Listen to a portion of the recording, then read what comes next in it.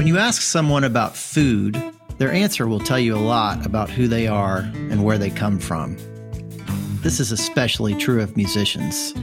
And if you're talking to musicians in the South, well, you better sit back and get ready for a good story.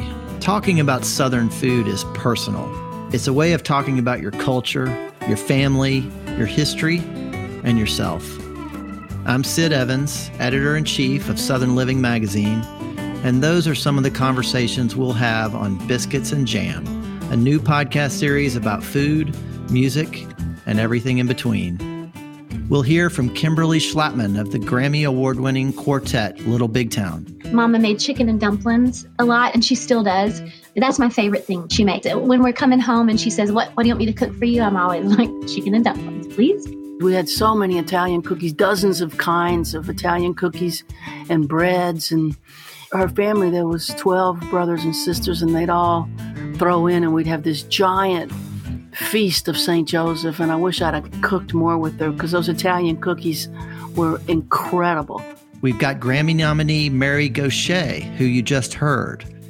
We also chat with country music hitmaker Jake Owen. And when you cut it into squares, you then dip it into a nice batter that you then fry the square in like a nice cast iron skillet. James Beard's semifinalist Chidi Kumar. I remember I hated this turnip curry that my mom used to make. I would kill to have it now. I would make my mom's black-eyed pea recipe, and I would stir-fry collard greens like a sabzi, just like a regular Indian side dish. Multiple ACM and CMA award winner Martina McBride. But I've never really fried a chicken. She always said to me, she was like, your kids don't even know what a chicken leg is. They only know boneless, skinless breasts. And I'm like, you're right, because I've never cut up a chicken. Plus, Grammy winner John Paul White. And then you put it over rice.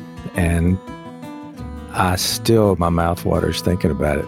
And that's only a few of our talented and hungry guests. Join me as we talk with legendary musicians about their hometowns, their first jobs, their big breaks, and the Southern food they love, both at home and on the road. You'll also hear an honest conversation about what really matters as we all shelter at home and hope for a better future. We'll see you on Tuesday, June 2nd for the debut of Biscuits and Jam from Southern Living. Well, when I saw that I was doing a Southern Living podcast, I thought, wow, Mom's really going to be proud of this one. Subscribe now, however you get your podcasts, and for more information, visit southernliving.com.